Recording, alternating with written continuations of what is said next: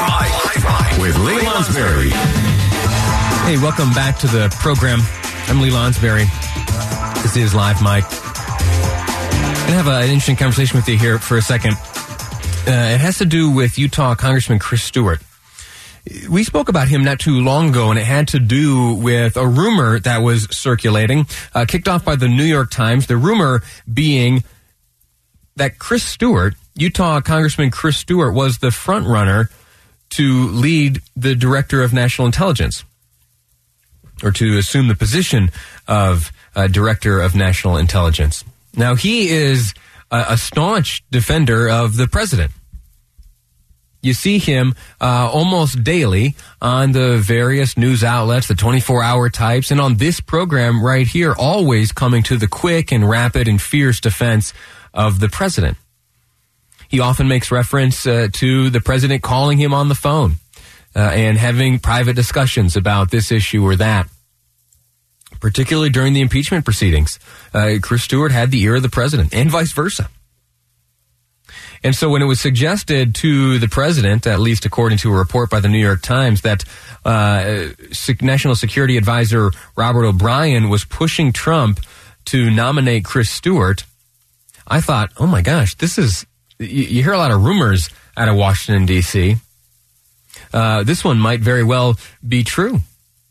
And I've seen some of these types of campaigns play out. I've seen individuals be considered. My former boss, Rob Bishop, was considered for the position of Secretary of the Interior for a time.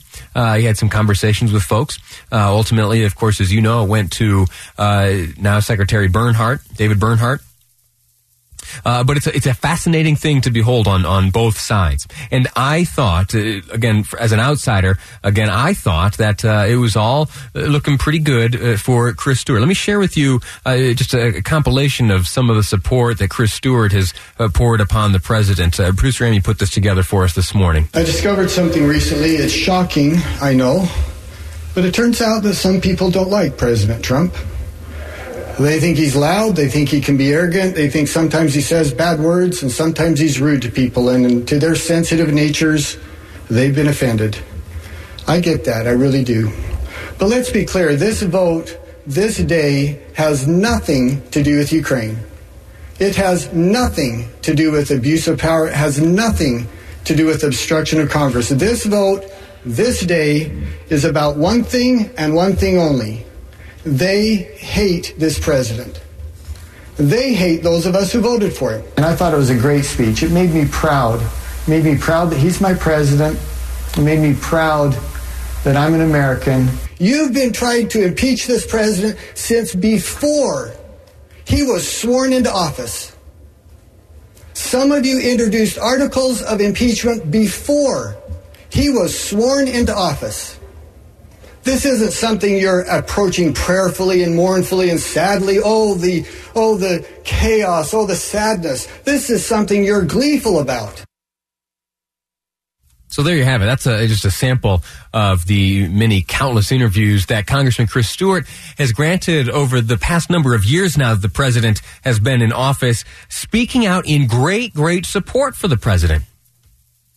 And so it came to me, at least, as a great surprise when the president last Wednesday announced that Richard Grenell, the U.S. ambassador to Germany, would be serving as the acting director of national intelligence. I thought it was pretty slick and a classy move on the part of Chris Stewart to almost immediately offer a tweet congratulating Grenell for his new role, and considered him a fantastic ambassador and has confidence that he will do a great job in the new role. Well, it turns out that Grenell may end up with that job. Again, former now ambassador to Germany. Now is appointed by Trump, the acting director of national intelligence. Turns out he may have gotten that job because of some comments made by Chris Stewart in 2016. Let me play you a snippet of what I'm talking about. It's an extreme that I cannot wrap my arms around. And if some of you are, I'll just tell you now, Donald Trump supporters, we see the world differently.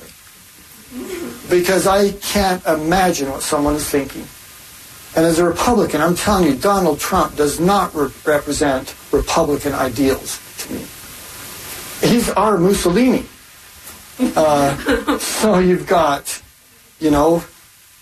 socialists on one hand, and someone that's whatever he is on the other hand. Did you catch all that?